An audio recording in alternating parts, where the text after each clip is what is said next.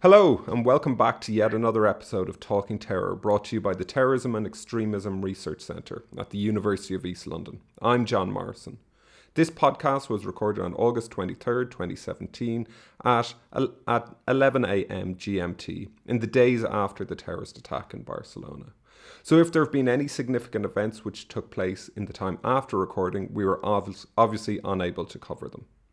If you want to find out more about upcoming podcasts or anything else we do at the Terrorism and Extremism Research Centre, be sure to check out our website, uel.ac.uk/TERC.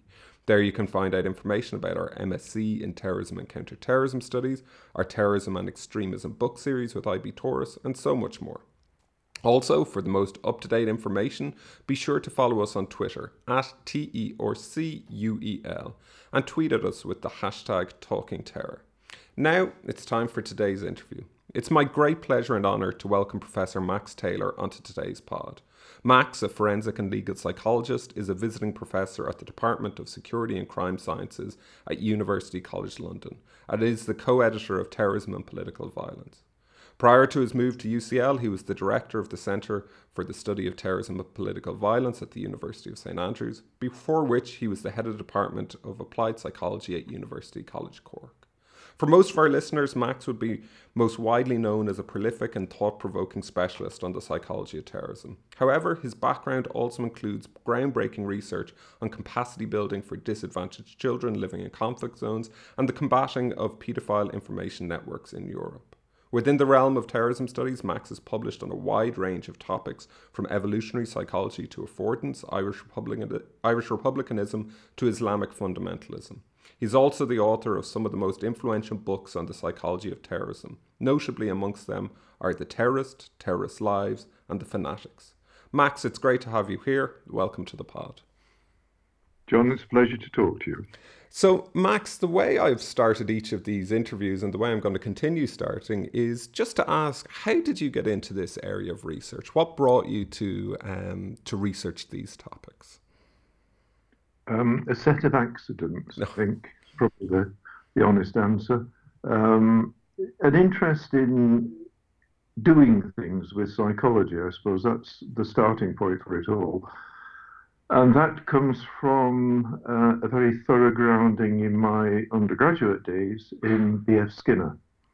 And the reason, in fact, I chose Science and Human Behaviour as an influential book is because I think what Skinner did was to point the way to application for experimental psychology. My background was in, I hope still is in a way, in experimental psychology, and I think what Skinner did was open the door to a more creative way of thinking about how psychology might be used. That always interested me. I was always interested in using psychology, and then quite honestly through a series of events that were entirely accidental, I found myself becoming involved in some work in Northern Ireland with the then RUC, and it continued from there on. So the quick answer to your question, how do you get into this, is, well, total accident. And so how did you see the work of Skinner applying to that work in Northern Ireland? What was it that this added to your understanding of why people would be becoming involved in political violence? I don't think, well, Skinner, I think, underread and misrepresented author, because one of the things that he did do was he thought very generally, and he wrote about things in very general ways, and he used psychology to talk about big issues as well as little issues. Psychology tends to be, I think, correctly criticized for being over-focused on minutiae of things. And I think what Skinner did was he opened the door to this broader way of thinking. I don't know that there was anything particular about, I don't think there's anything about operant conditioning, for example, that you could say there was some kind of aha experience and that seemed to work in thinking about terrorism. I don't think it was like that at all. I think it's a way of thinking about things that's important.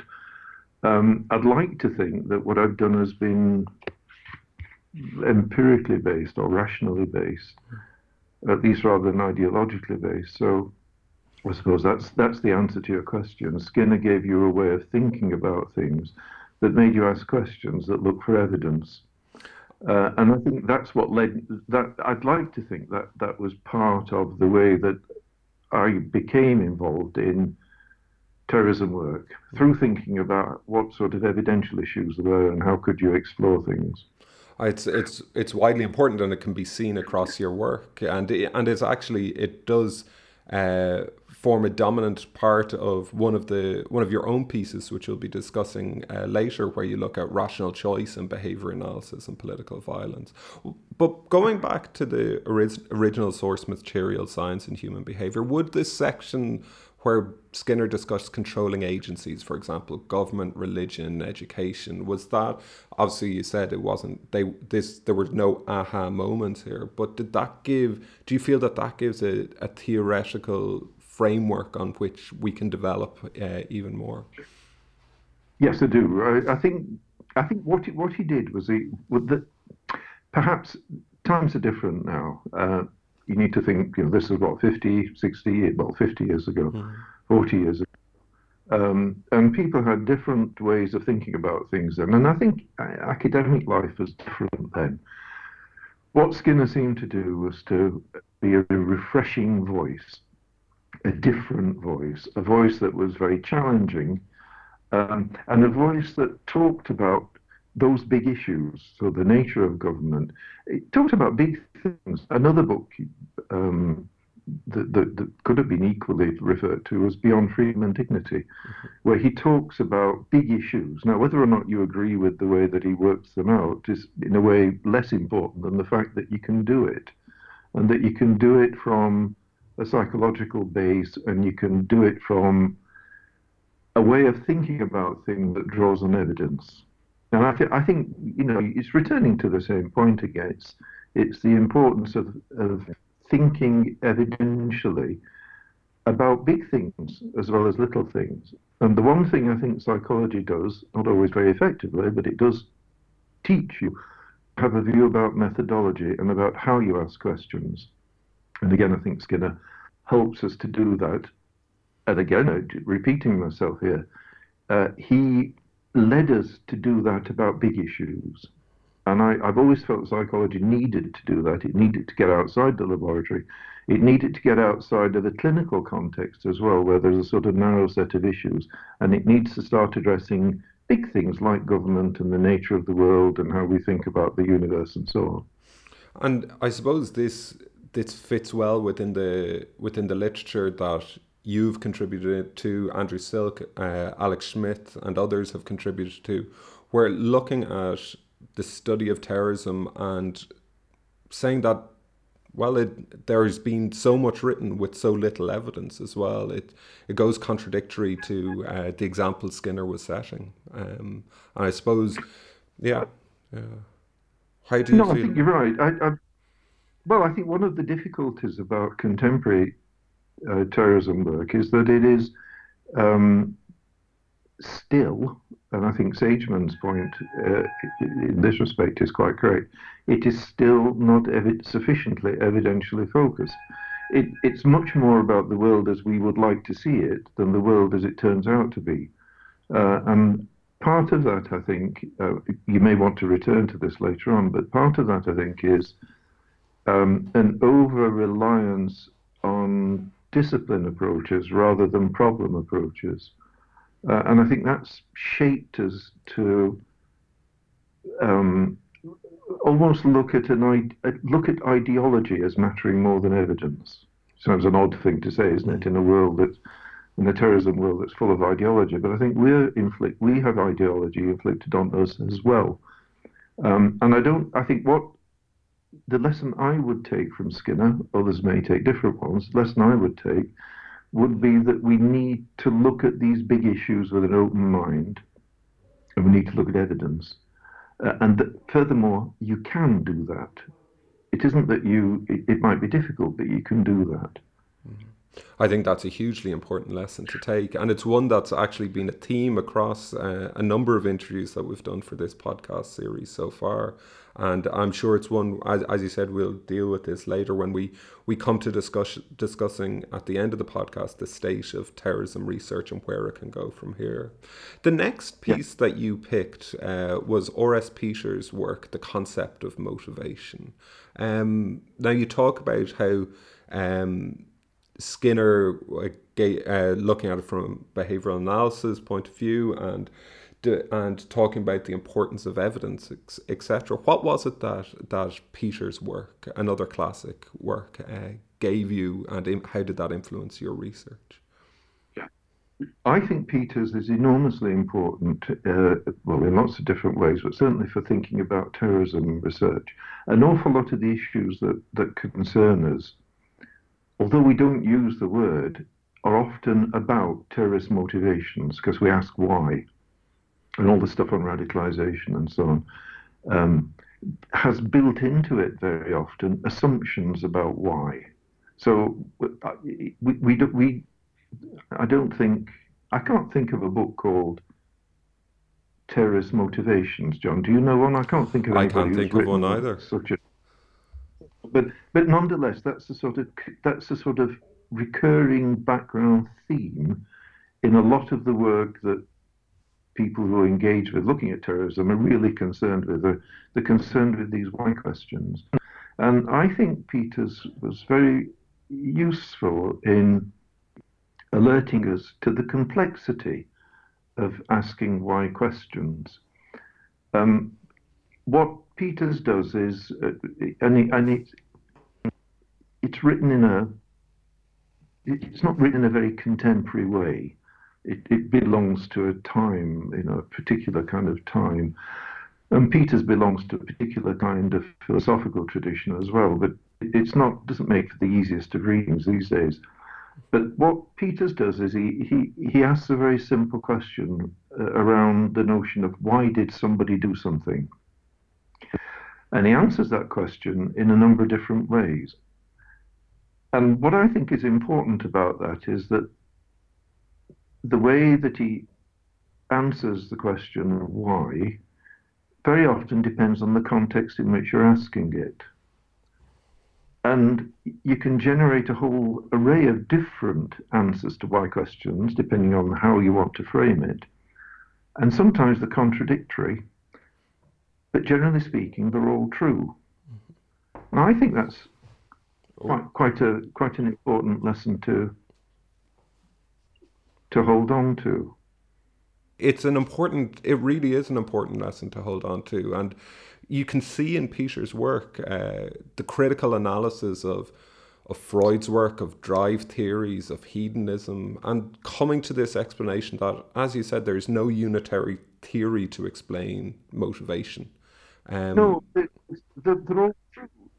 In one sense, they're all true. And you could have an explanation that would contradict another one, and it's equally true because of course people are complicated, and environments and the individuals and the world that we live in and everything is a very complex arena. And you take slices, you look at it in slices, and there are different kinds of slices you take. Each slice gives you a different perspective on it. Some are more significant than others, which is different from being true. But it strikes me that very often an array of accounts are equally valid, but they're not all, of course, equally significant. And the challenge in as it were, following forward with Peter's ideas is working out what's significant, what amongst these accounts matters, and what's just intellectually satisfying. I think one of the problems about terrorism research is that it's got hung up very much on what's intellectually or ideologically or conceptually satisfying, and it's forgot what works. No, I think that's a kind of important omission.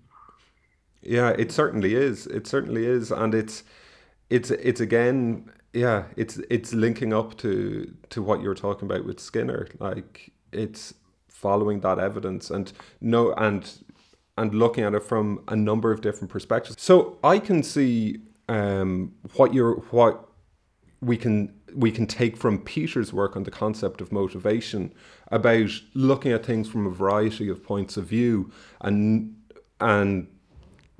that being applied to your work. Is terrorism a group phenomenon? And the conclusions you come to at the end, that there's no one truth. We can look at, there are some that are more significant than others, and in different situations we have to take different things on board. But before we can focus on that, let's look at the final classic piece that you've picked as being influential in your research, and that's Cornish and Clarke's The Reasoning Criminal. And this deals with rational choice theory, which we see as dominant throughout, a critical analysis of this is dominant throughout your research. So could you, just for the listeners, give an explanation about this edited volume, The Reasoning Criminal, and why it was so influential and why it continues to be so influential for you? It seems to me that one of the significant insights that Cornish and Clarke made was this distinction between criminality, being involved in a criminal lifestyle or whatever, and criminal offending, the commission of a particular offence. And I think what they pointed to was the factors that influence criminality are not necessarily the same as those that influence the commission of a particular offence. So if you might stop someone from residential burglary, was the kind of exemplar that was used then. You might stop someone from committing a residential burglary. You might protect your house or the house of your neighbours, and the individual may not offend in that way again, or he may go off and do something else, or whatever it is. But you're not necessarily affecting criminality. He remains a criminal. He remains engaged in a criminal lifestyle or whatever else it is. You are focusing on a particular piece of behaviour and saying, how do I change that, by looking at the situational context. Very Skinnerian kind of thing, it seems to me, which is the point that I wanted to argue in that earlier paper. But I think that distinction is very important in thinking about terrorism as well. That terrorist behaviour, what terrorists do, is not the same as the ideological context from which they might draw their behaviours. And it may be that distinction works quite well in terrorism as well. And I don't know whether that's the case. I think it does, but I mean, it's one of these things that really needs to be properly looked at and empirically explored.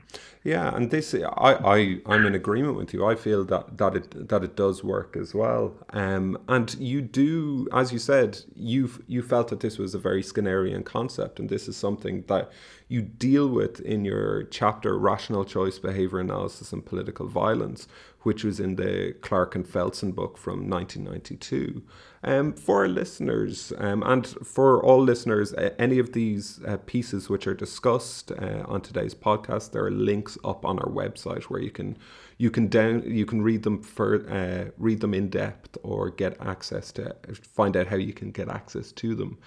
For our listeners who haven't yet read your piece, Rational Choice, Behaviour Analysis and Political Violence, what was your thinking behind this, and what do you feel it was adding to our understanding of terrorism and terrorist involvement? Well, it wasn't so much written from a terrorist perspective. But first of all, it was about political violence, which of course is not necessarily the same as terrorism. And it was also, I was asked to write that from a criminological context, not from terrorism context. And what I wanted to do in doing that, it was done a long time ago, but if I can cast my mind back, as it were, to the origins of it, I wanted to try and shape ideas about rational choice within a Skinnerian context. And that was my agenda in doing it. And political violence, because I was interested in that at the time, was the way in which I tried to show how that could work out or not. And I don't know whether it was successful or not, but I know I learned a lot from it. What it also did, another interesting thing, again, I thought was of value, certainly for me anyway, was it made me look at where rational choice thinking comes from. And I remember reading some of the economics material that lays behind ideas about rational choice, not reason defending, but the economic ideas about rational choice.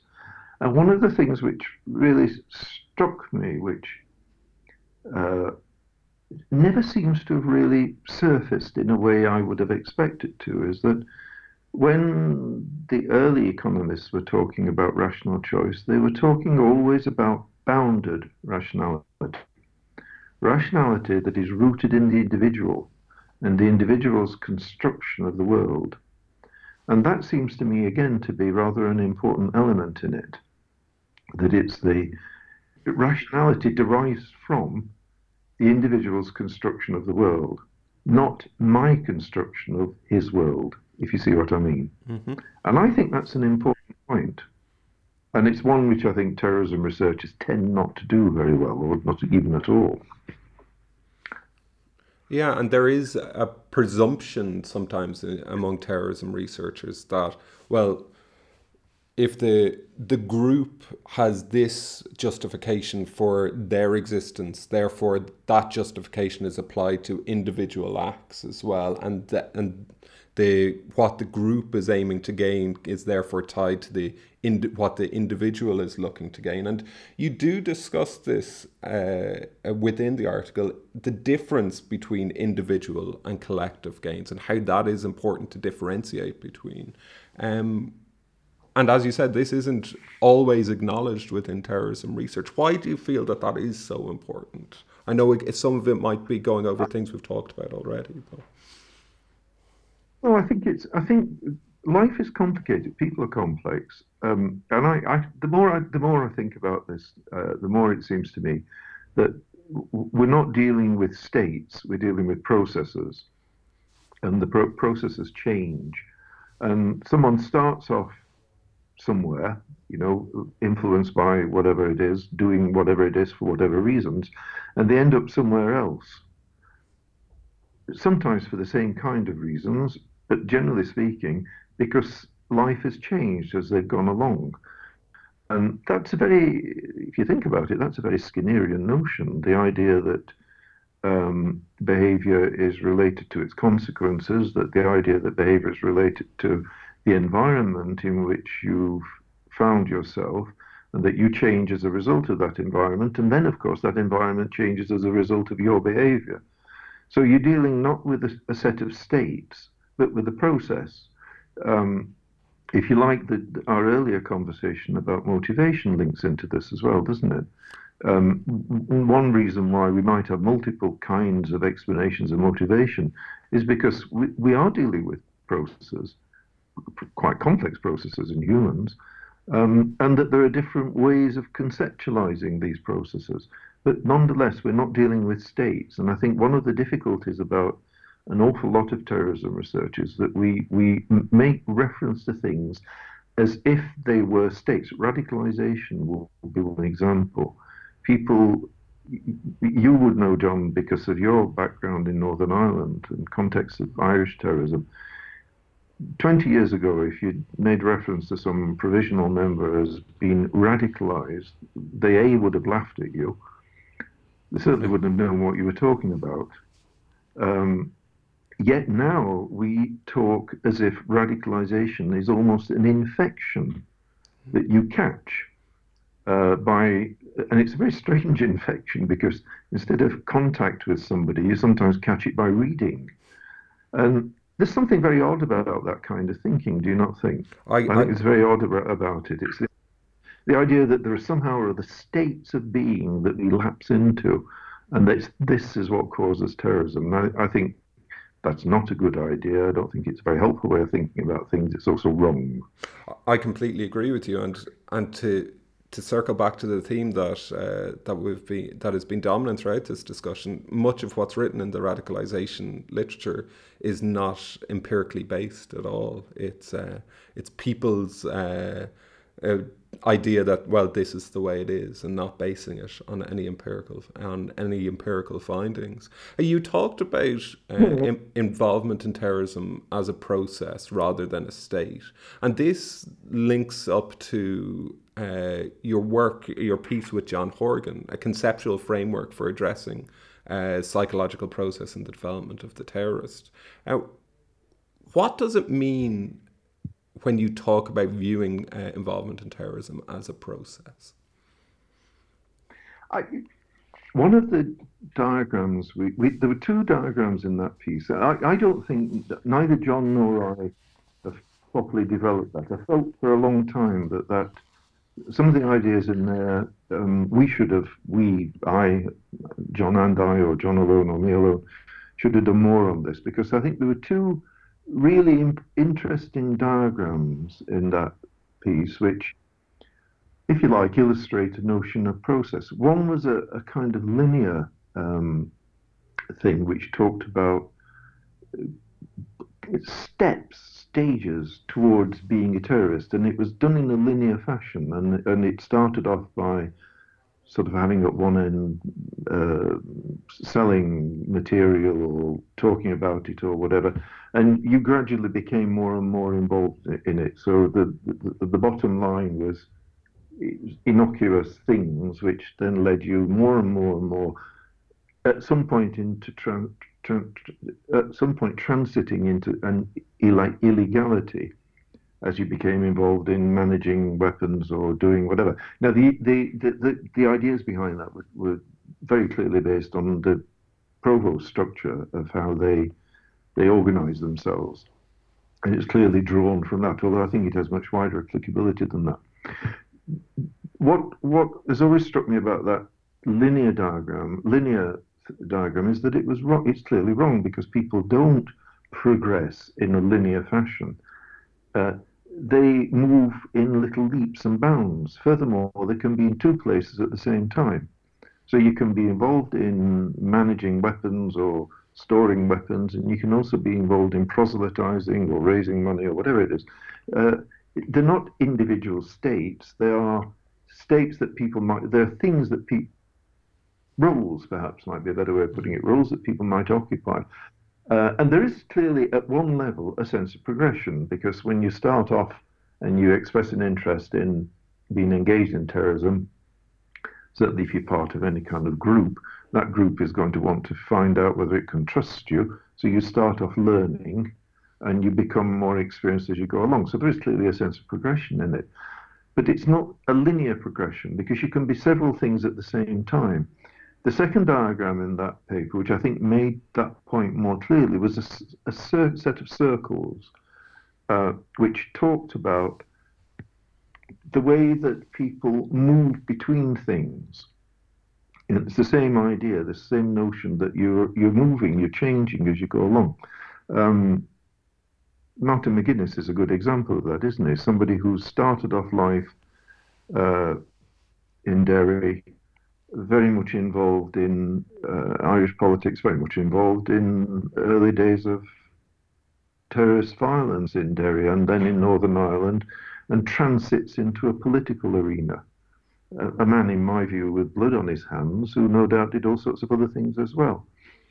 It doesn't make sense to characterize people like that as if they were suffering from states. It changes. I mean, people's engagement with what they do changes over time, and because of that, the environment in which they work changes. McGuinness ended his life operating at a very high level, working with all sorts of people, terribly grand, terribly important people. He started off his life in a very different way.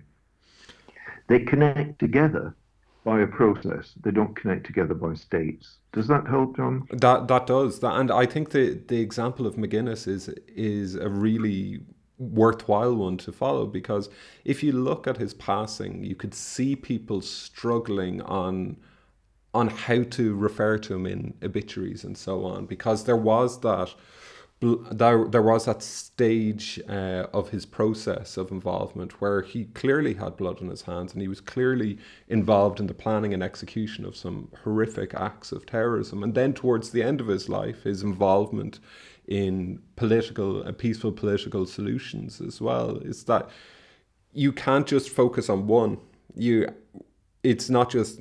Yeah, you can be several things at the same time. I think that part of the difficulty we have in thinking about terrorism is because we're kind of wrapped up with this idea of states, and the language that we use, like radicalization, encourages us to think in terms of, it's almost a medical model, isn't it? You have a disease that you're suffering from, but you can, in reality, you occupy several roles, some of which might be contradictory at the same time. And that's one of the challenges of working out and understanding terrorism, is working through this idea of process of change, and how when you change, the environment in which you're in also changes. So there's a sort of quite complex set of things going on there. It doesn't mean that you can't understand it, and it doesn't mean that you can't simplify it either. I think you always have to have regard, however, to the complexity of it, and recognize that there are probably other valid ways of thinking about the same thing. Then it becomes a matter of, thinking through, well, what do I want to achieve, and which of these is most useful? And I don't think we're terribly good at that. Yeah, it's. I would encourage all of our listeners to, as you said, Max, to go to that the circular diagram that you and John put together. I think it gives a clear depiction of what involvement can look like. You've got the transition. You've got a pictorial example of a legal activity where there's someone who is involved in violence, logistic, and leadership, versus someone who's involved in legal activity, involved in leadership, community activity, and political activity. And to understand that there are different, it isn't a state, that there are different processes, and that there are different roles, as you said as well. It's I think it's a vitally important point. We do recognise this, John, because we struggle like mad in trying to work out ideas about criminality and terrorism. So we struggle with drawing, if you like, there's a line got to be drawn when you say this is illegal. We live in a world that is governed happily by laws, so there has to be some kind of clear definition of what we mean by an illegal act.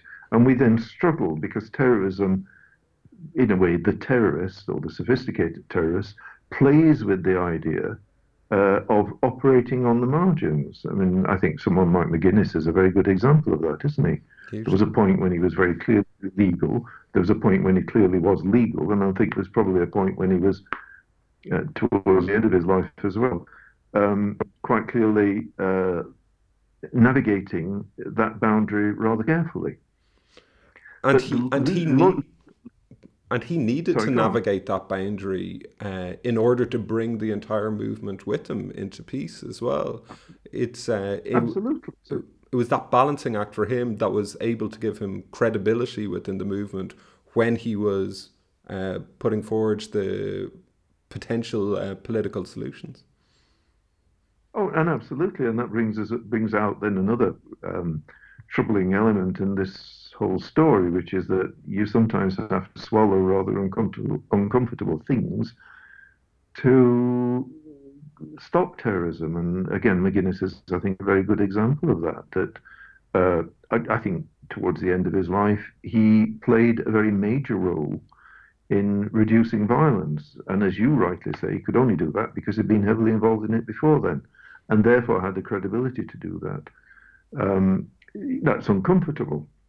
It's some of the compromises that have to be made, isn't it?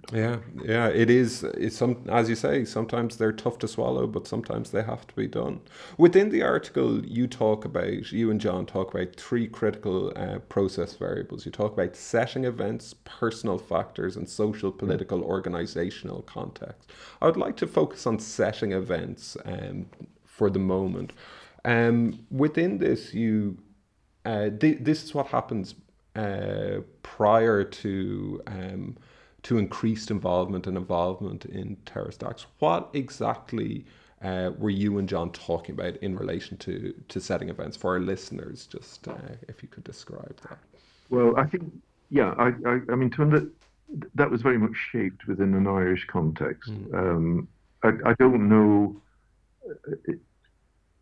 I don't know whether it would necessarily. I think the ideas would apply. I don't know whether the specifics would equally apply now in terms of a jihadi context, for example. But in the Irish context, there were clearly things that led some people towards increased engagement, not necessarily with political violence, but with political dissent. So there was not the very least is Irish history that sort of draws people down particular kinds of paths. Family draws people down particular kinds of paths. But one striking thing that always seemed important to us was accident draws down particular paths.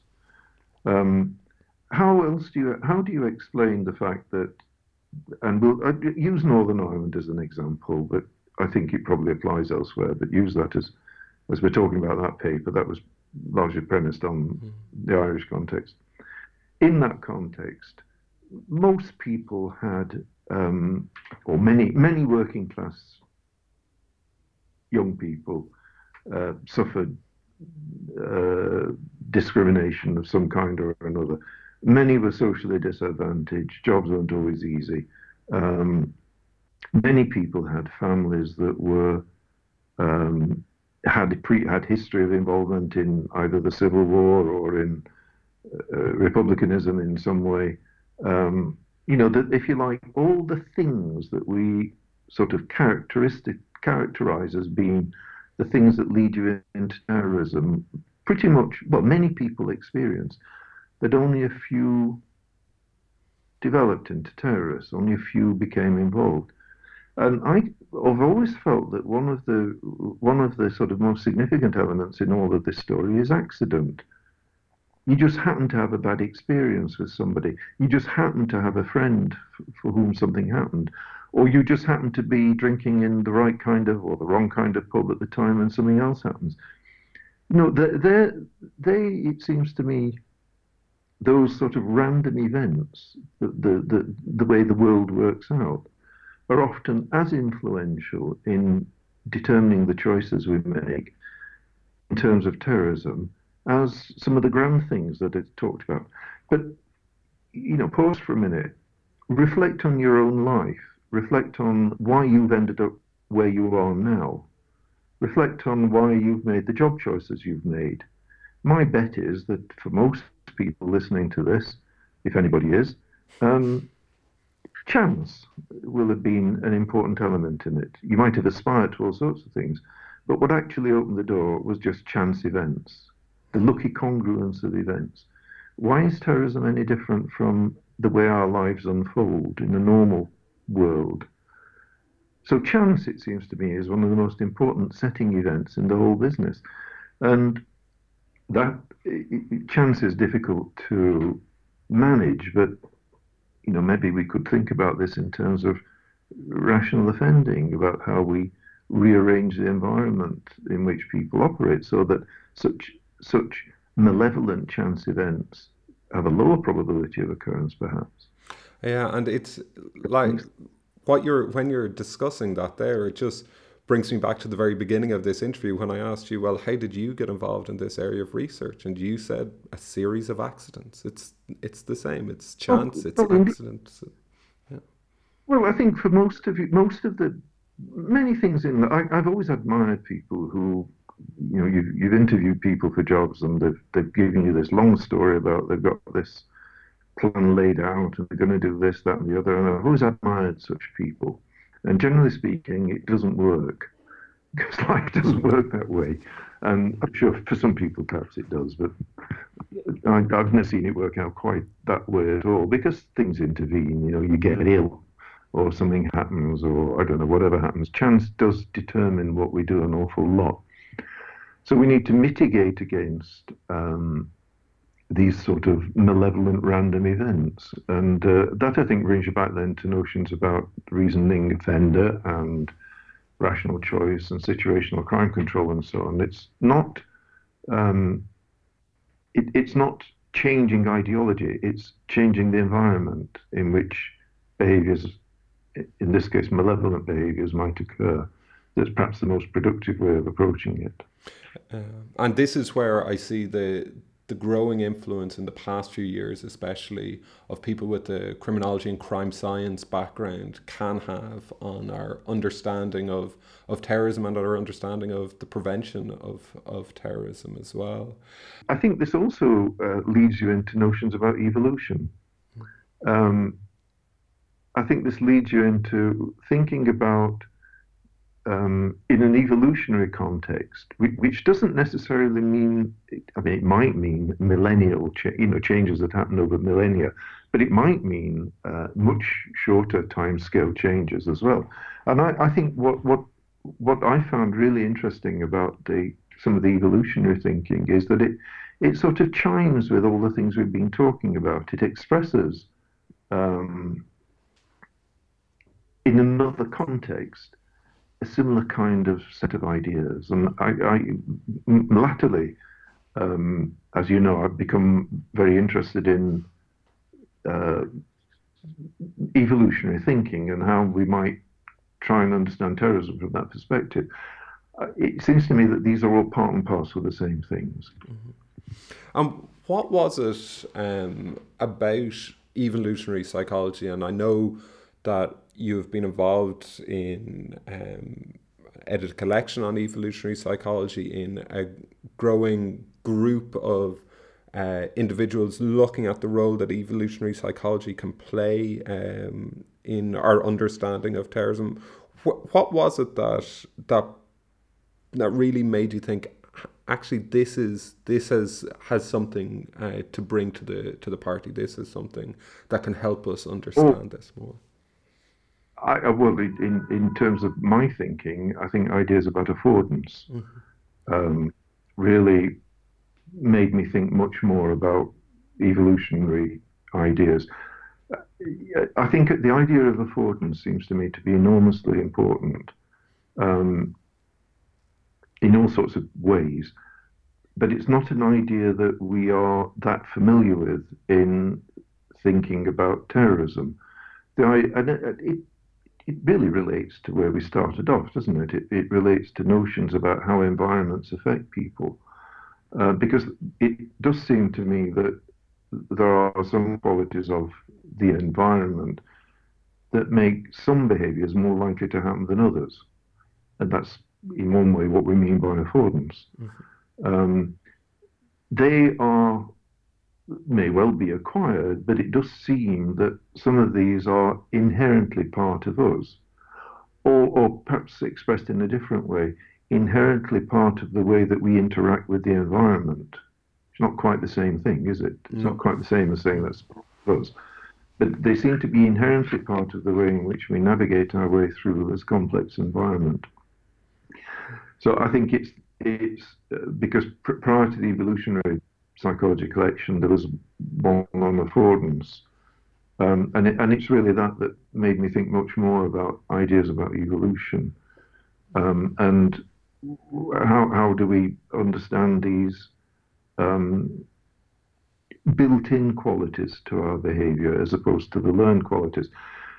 If you just again go back to the very beginning of all this conversation, Skinner is often taken as being the man who talked about learning as being the sole determinant of why we do things.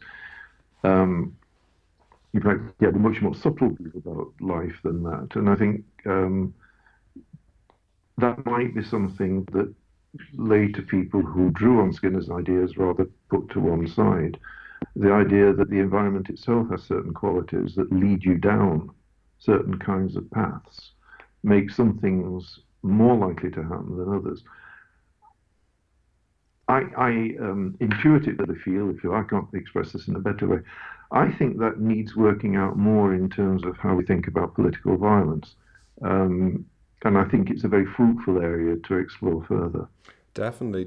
And it's, even though it's not one of the pieces that you've selected for discussion here, I would hugely encourage any of our listeners to go and pick up that book on terrorism and affordance, and obviously all of your writings. But I think that affordance book it's one of the most innovative and thought-provoking books on terrorism over the past few years, and I think it does bring a new way of thinking about these challenges that we face.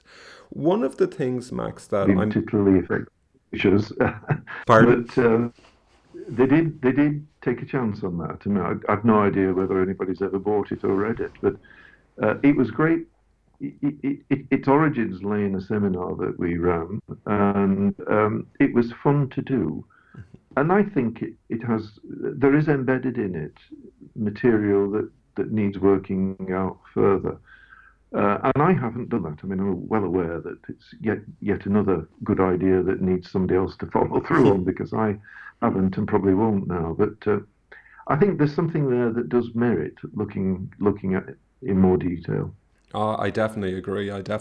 It's a lot of what's written in terrorism studies at the moment, it's the same stuff over and over again, whereas this really did add something new and it does get the reader thinking a bit about the topics being raised. One of the things, though, I'd like to go on. No, I was just going to pick up on that theme. It shows how tuned into the world I am. Just before 9/11, I pretty much stopped being involved in terrorism research because there was no interest in it, and there was no money in it, particularly to sustain things. So my attention went elsewhere for a little bit, and then I went back to St Andrews. I went to St Andrews and went back to terrorism research 6 years later or so. One of the things that really struck me coming back to the area after I had continued to read and so on, but not been involved in terrorism research anyway for 6 years, was how little it had changed. Now, you might imagine that after 9/11 and the enormous amounts of money that were poured into terrorism research, we would have had all sorts of interesting and challenging new insights and new stuff. And I was really surprised to find that actually the kind of issues that we were thinking about pre 9/11 and pre that sort of era were actually the same as the ones we were talking about in 2006 when I became back involved in it again. And I always thought, well, that's not a very healthy thing to say about an academic or an intellectual area. It should have advanced, and I'm not sure it has. Yeah,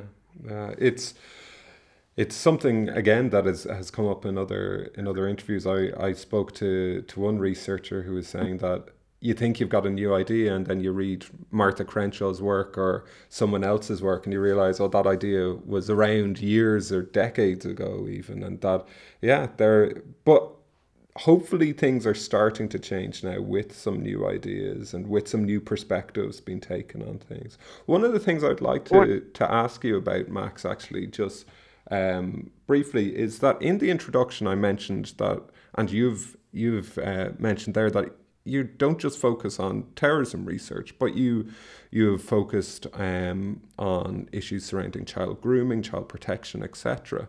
And in your article with John, Conceptual Framework, you briefly draw a comparison to child grooming, and that how our understanding of child grooming might help us in relation to our understanding of recruitment of people into terrorism. Could you expand on that a bit more? What exactly can we learn from this area of research and apply to terrorism studies? First of all, the kind of interests I had were to do with the internet and to do with people's activities online.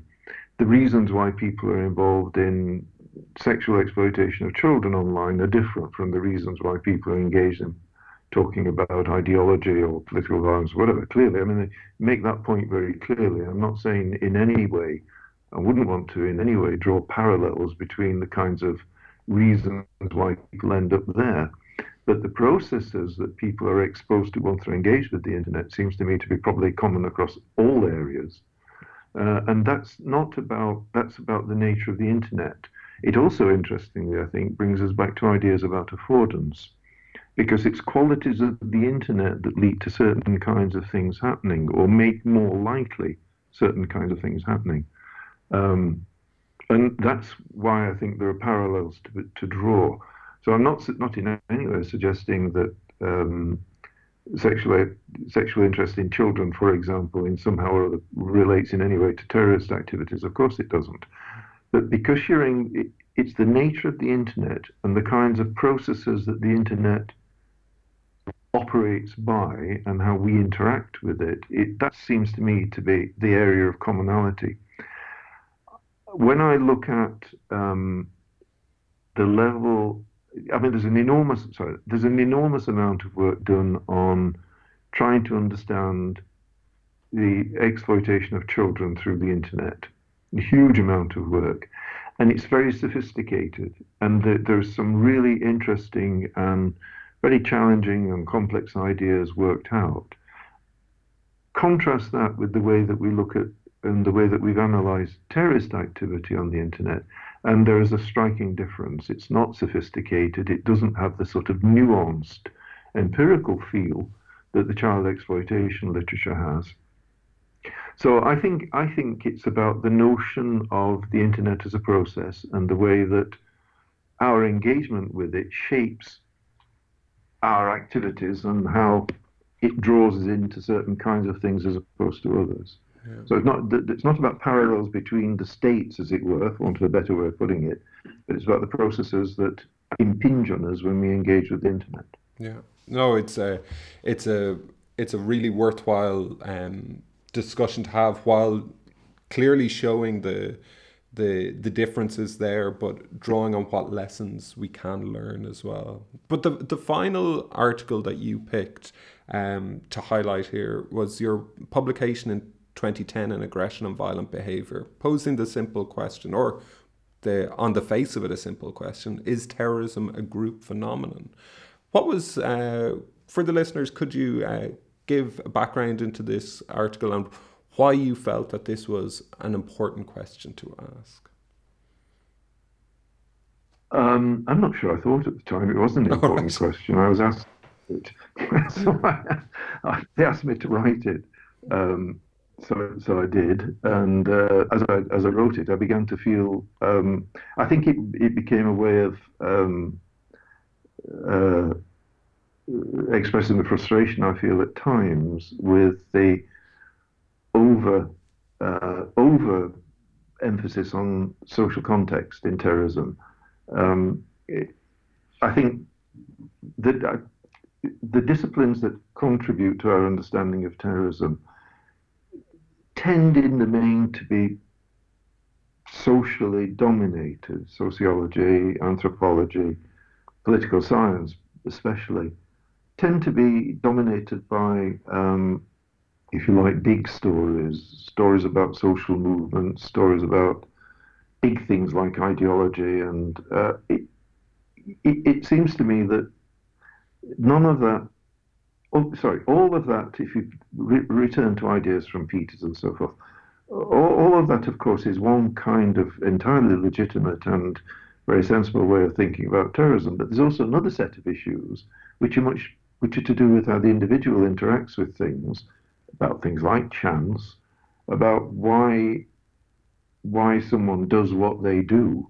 And I wanted to, as it were, redress the balance and try and say that, well, at the very least, it's a more complicated story than simply looking at social structures or simply looking at political environment or whatever else it is. That there is if you like, a psychological context to this that needs to be acknowledged, and that psychological context is equally important to some of these larger, grander kinds of explanations.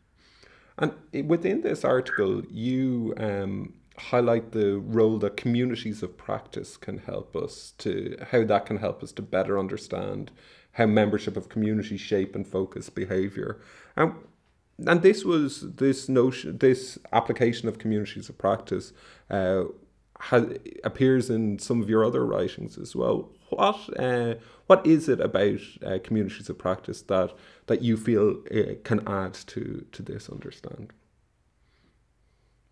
Well, if people aren't familiar with it, communities of practice are kinds of a form of collective learning by doing. Um, people often make reference to a model of a community of practice as an apprenticeship model.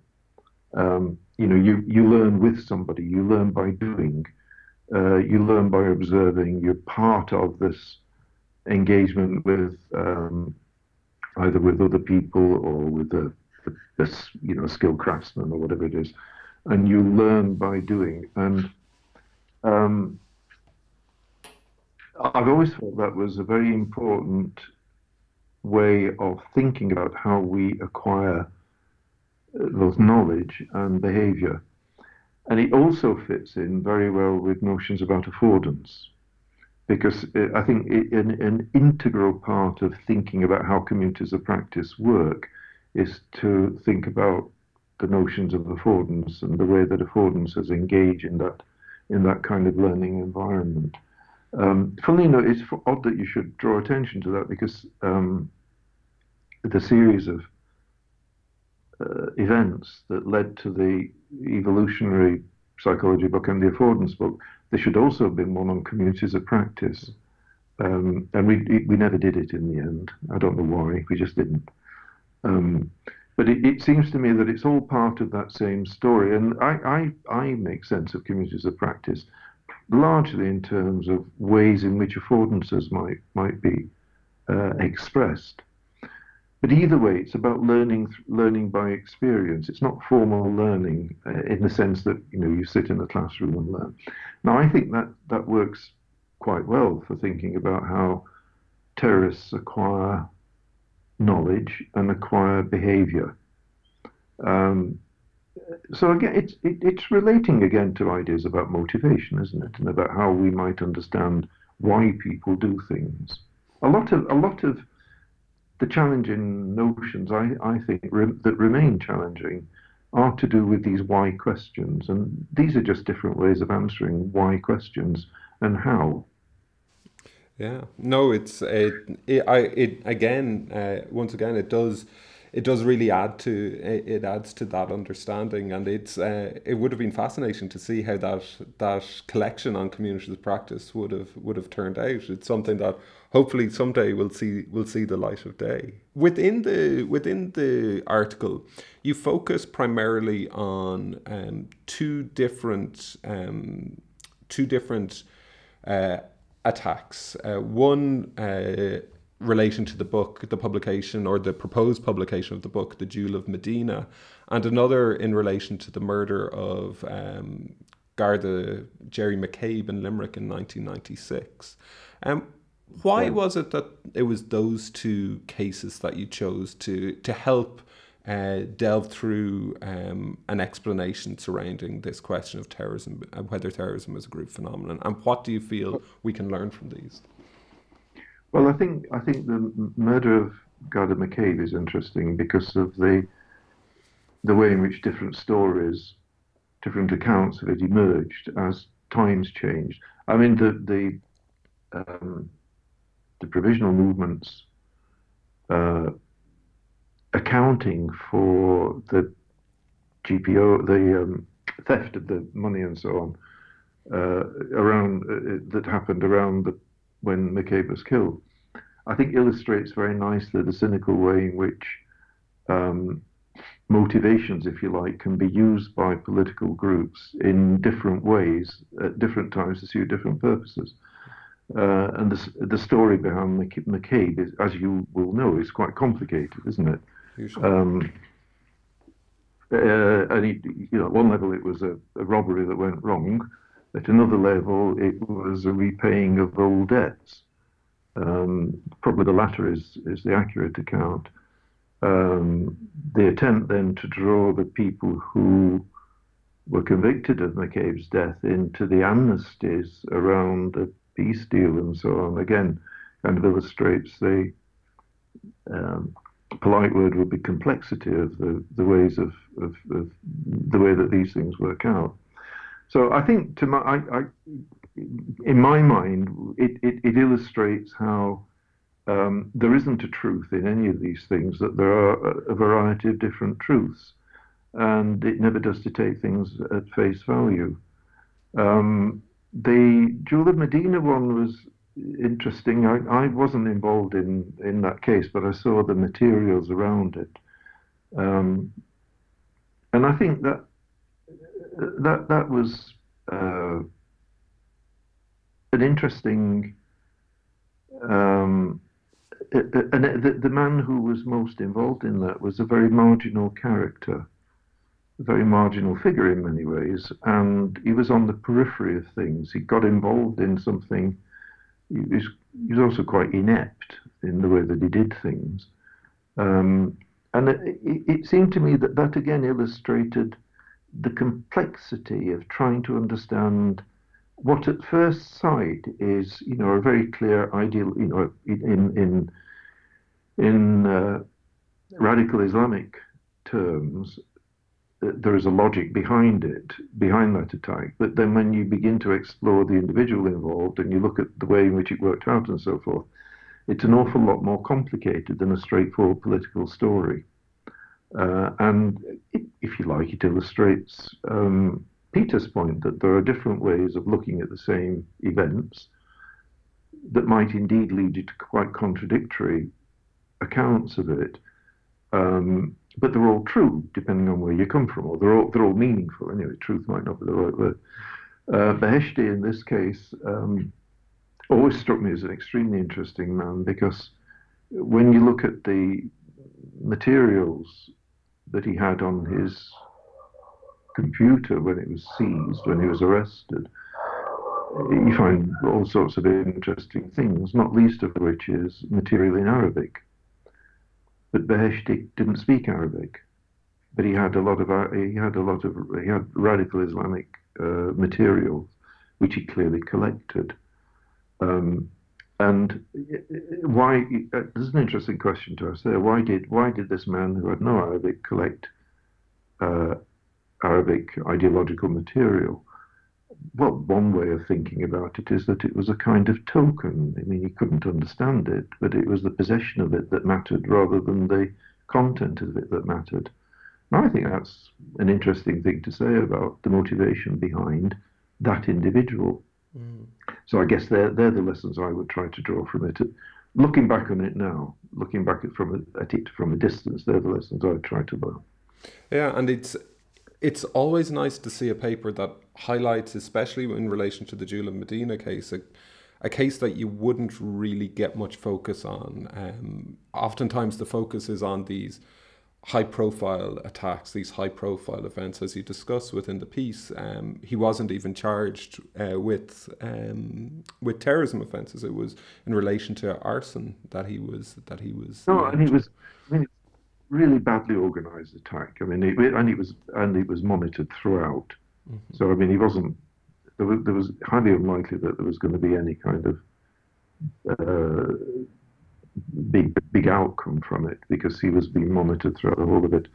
And as I said, he was a fairly inadequate character, very odd, very peculiar, a very peculiar individual, I think. But it's easy to take that in isolation and say, look, here's an example of, a radical Islamic example, an example of radical Islamic political violence. But when you look at it in more detail, it turns out to be a lot more complex than that. And arguably, a number of the elements were nothing to do with radical Islam, but all to do with the nature of that individual and the way he tried to make sense of his world, and to do with things like status and belonging and so on. Yeah, and you sum up quite well towards the end of the article, where you say group factors clearly relate to involvement, but have little to say about precise events. And that's where throughout all the three pieces that you've put forward, that's one of the key messages, the take-home messages from this. And in the aftermath of that statement, I'll go on. No, I think that's right, John. I think and it's Cornish and Clark's distinction again, isn't it, Mm. between big stories and little stories, and being a criminal, being a terrorist, is a label that we might use. We struggle to give it a legal meaning. But when you look at what people actually do in the particular context of it, you find it's not always to do with these great political things, and it might be to do with a lot of very small things. And I think that was the point I was trying to make in that paper. Yeah, and it's a it's coming back to this issue of some of those small things may be chance, maybe accident, and we need to acknowledge the role that these can play as well. So I've realised that we're coming to the end of the podcast here. We've talked about it throughout this discussion, but what do you feel is the current state of terrorism research, and where do you think it needs to go forward from here? As I said, this theme has arisen throughout our discussion, but what would be your final summation, your final remarks on that? I think I felt towards the end of my time in St Andrews that we talk about interdisciplinary work, but the reality is that we don't see it in terrorism studies. We talk about, or at least we acknowledge that there are things like multiple causes and that there are different ways of thinking about things and so on. But in practice, it seems to me that we are really still very discipline bounded. I'm a psychologist, and the pieces that I've identified for you in many ways are, if not psychological pieces, are clearly strongly influenced by psychology. I think we really need to take seriously this idea of interdisciplinary work. And I think we need to make much more effort for the different disciplines involved to work together. And I think that the way you do that is through some kind of institutional involvement, where you bring together disciplines to address topics, research topics or whatever. I also think, however, that there's another element to this which we did try to do in St Andrews, and I don't think we were very effective at it, which is that I think we also have to engage with the practitioner. I don't think that the study of terrorism is properly conducted as an academic enterprise. It requires a practitioner engagement.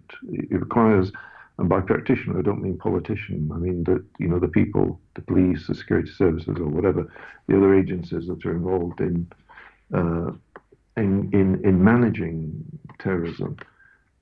I think that we need an investment in a collective center, an institutional structure, or some similar thing that would help to break down the professional and discipline boundaries, which seems to me to be one of the reasons why we aren't progressing, perhaps, in the way that we should. And to that extent, I agree with Sageman. And Sageman's criticisms of terrorism research, some of them were very much about, professionals know everything, but they don't understand it, and academics understand everything, but they don't know it. And we need to bridge that kind of gap. And so that will be my view about the future for things, that there needs to be a very clear investment in something like that. Yeah, and there needs to be a willingness from both sides as well, from the academics as well as the practitioners, to be involved in such a discussion. And that's difficult. I'm much more comfortable. Well, I don't know. I'm probably too old now to be comfortable in talking to psychologists. Which psychologists change now, and it's moved on. But I'm comfortable in my roots, obviously, and I don't particularly I'd like to think that I've explored political science. I'd like to think that I've read reasonably widely. I think I've worked with political scientists. Um, I'd like to feel that there's an openness, to learning from other disciplines. But that isn't the characteristic that I see of the literature in terrorism studies. It still seems to be very much bounded by discipline requirements. One of the added problems as well, and this is to do with the structure of academic life, I think, but I don't know that people are being academically rewarded greatly by being involved in research on terrorism. I don't see that many people benefiting hugely in terms of academic careers, for example, by heavy involvement in terrorism. I do see lots of people dropping into terrorism, and this is Andrew Silt's point, isn't it, which I think remains. People drop into terrorism research for the money, because there's money there, and then they get out of it and do something else more interesting or more profitable in terms of their careers. So maybe there's something about academic career structures. I think that might be less of an issue from the professional end of it. I think some security professionals certainly see the value of engagement in academic activities. I don't know how you would do that. Had I been longer in St Andrews, perhaps there might have been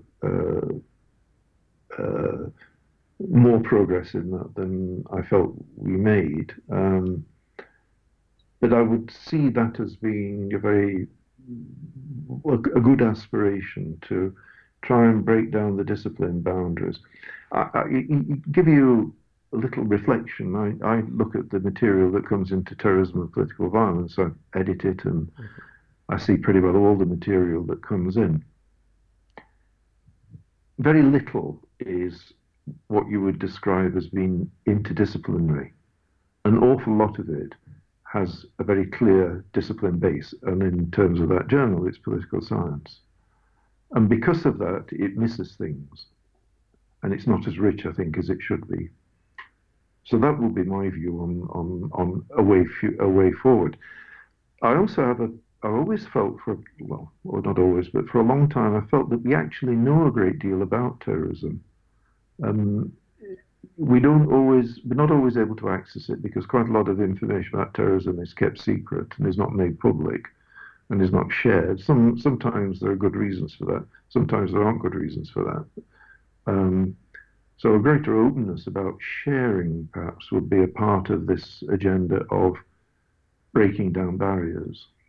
Yeah, and I feel that it's a nice point to conclude today's podcast, in that a greater openness, we will be able to achieve a lot more, and we'll be able to gain a greater understanding in relation to our understanding of terrorism and all forms of political violence, and that by crossing over disciplinary boundaries as well, we can as well take strides in that regard.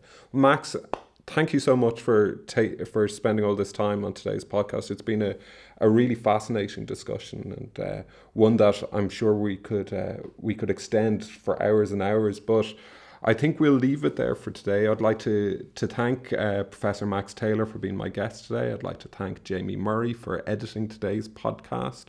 And I'd like to thank all of you for listening. As always, if you want to see or read any of the pieces that were referred to in today's podcast, they're all on our website. That's uel.ac.uk/TERC. Be sure to tweet at us with the hashtag #TalkingTerror at our Twitter handle @TERCUEL. And be sure to check back in for all of our future podcasts. So thank you and goodbye. Hope that you enjoyed today's chat with Max. If you want to find out more about the psychology of terrorism, be sure to tune into next week's episode, where I'll be talking to Dr. Emily Corner of University College London about her most recent research and the research that has influenced her on the psychology of terrorism, and specifically the psychology of lone actor terrorists.